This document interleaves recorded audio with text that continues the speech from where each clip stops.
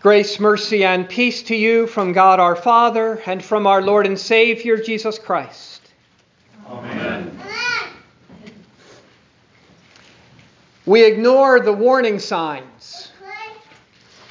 We disregard the symptoms. Everything is fine. No problems. We don't want there to be. But there are. That pain in your body, that pang of guilt, that gnawing conscience, that fear are signs that something's not right. We can ignore the signs. We often do. But that doesn't make the problem go away. It'll clear up by itself, we think. We'll deal with it later. But maybe there won't be a later. What then? We had a chance. We chose not to take it. The fault is our own. If we'd caught it in the early stages, we could have, we might have. But now, the people of Israel did not go to Dr. Jeremiah. They thought everything was fine. So he made a house call. Dr. Jeremiah has taken the spiritual temperature of Jerusalem, and it is not good. They are sick. He knows the medicine they need, but they do not want it.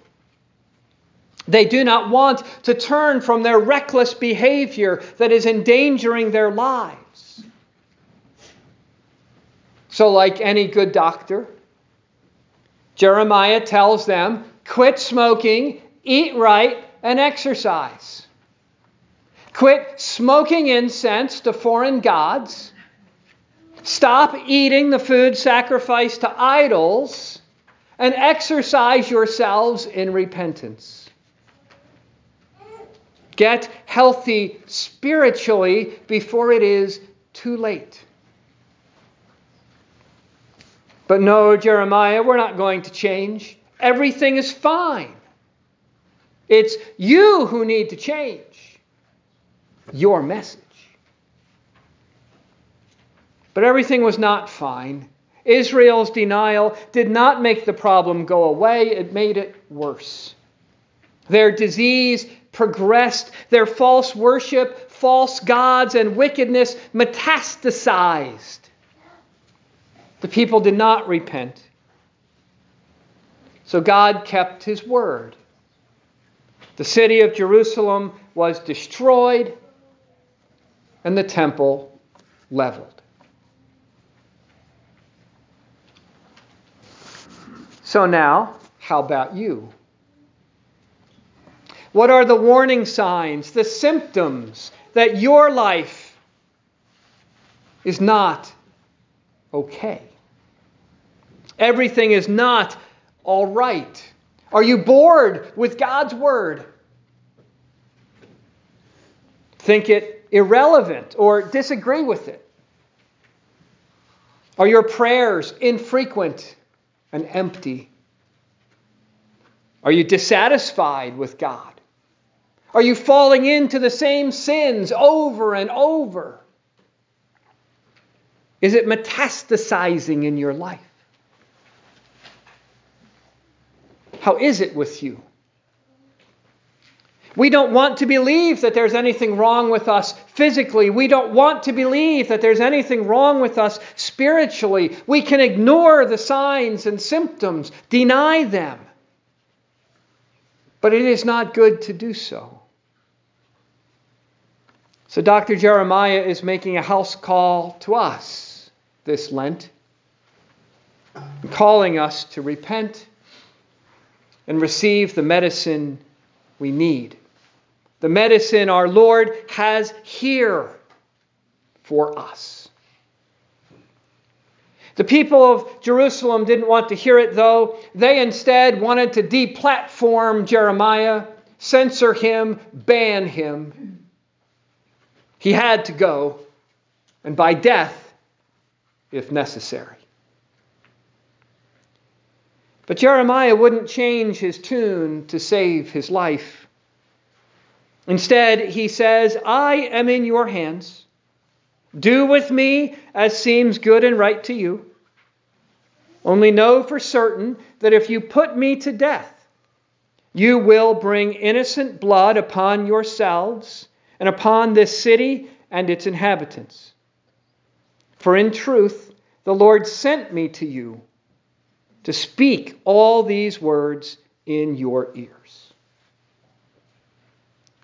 Well, it turns out they did not kill Jeremiah, but Jeremiah's words did come true for another prophet, one who came after him and was greater than him. They took him in their hands and did what seemed good and right to them. They crucified him and brought his innocent blood upon themselves. But what men intend for evil, God uses for good. For that innocent blood shed by evil men, God now uses to save. That innocent blood on us washes us clean from our death-causing sin. And now this is the word spoken into our ears, that we repent of our role in the shedding of his blood, repent of our sins that put him there, and believe and rejoice in how his blood now raises us to a new life, with bodies no longer given to sin, but now temples of the Holy Spirit. To do that, to bring such good out of evil, that's the power Paul was talking about in his letter to the Philippian Christians. The power that enables Jesus to subdue all things to himself. The power that will transform our lowly bodies, our sin-diseased and dying bodies, to be like his glorious body. It is the power of Jesus' death and resurrection. The power of his blood shed on the cross and now poured on us in baptism and poured into our mouths in his supper. That innocent blood on us and in us is the medicine we need. The healing and new life we need. So that we no longer walk as enemies of the cross of Christ, no longer live just to satisfy our own belly's urges and desires, no longer live with our minds just set on earthly things. If you see that in yourself, how what you want, not what God wants, is most important. How your mind is set on earthly things, not heavenly things, things that will not last instead of things that will. If what used to ping your conscience and bring you shame does so no longer. You can ignore those warning signs, those symptoms. But to what end? Paul says their end is destruction. Just as happened to the people of Jerusalem when their city was destroyed and the temple leveled. Dr. Jeremiah warned them. Dr. Paul is warning us. Don't wait. Repent. Receive the medicine Jesus has for you. For that's what Jesus wants. He doesn't want to ruin your life and stop you from having any fun. He simply wants to give you life. Life now that is free from the oppression of sin and bondage to sin. Free from your urges and desires controlling you and what you do. Free from having to bend your knee to the world and its agenda. Free from having to find your value and acceptance from a fickle and ever-changing world. Free from having to prove yourself. For those things don't give you life, they sap you of life. They don't build you up, they wear you down. They don't heal you of your sickness. They make it worse. How different Jesus, who says, you don't have to prove yourself to me. I already know who you are, a dirty, rotten sinner. But I came to take those dirty, rotten sins away from you and set you free from them. That's how much you're worth. That's how valuable you are. I shed my innocent blood for your guilty blood. I trade my life for yours. I die that you may live. That's what Jesus was yearning for that day when he was overlooking Jerusalem that we heard about in St. Luke. Like a mother hen, he wanted just to gather them and protect them and shield them and provide for them and give them life. But like Dr. Jeremiah, they don't like what he says. The Pharisees especially. They had been plotting against him for some time. This day, they invoke King Herod. Maybe that'll spook Jesus. He did, after all, imprison and then behead John the Baptist. And he's coming for you next, Jesus. He wasn't really. We read that Herod was perplexed by Jesus, thought he was maybe channeling John or Elijah or one of the prophets of old. He wanted to see Jesus. And after Jesus was arrested and Pilate sent him to Herod, Herod was delighted.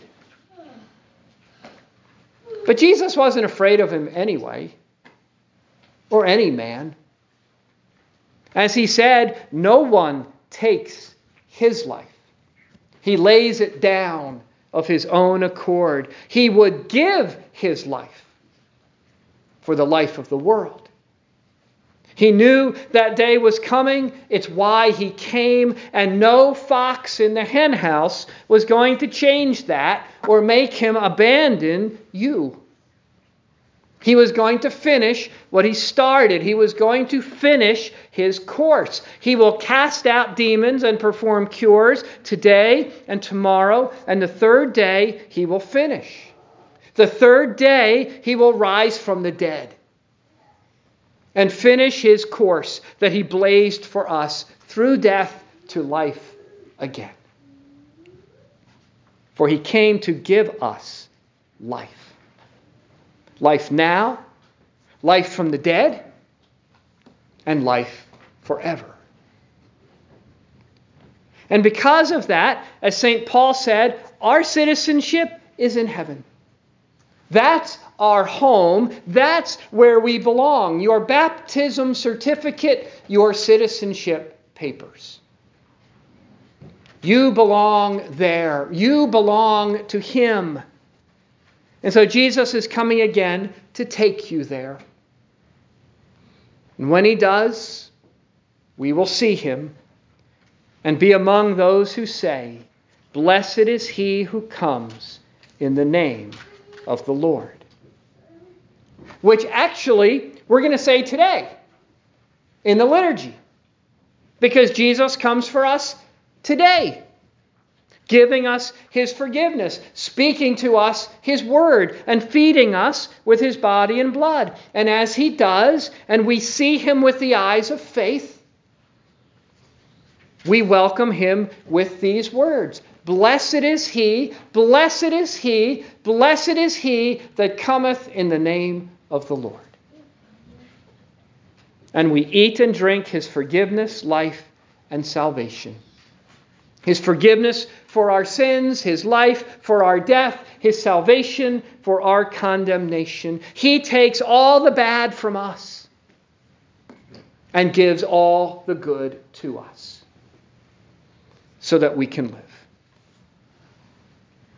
So this season of Lent, well, it's kind of like your yearly spiritual physical.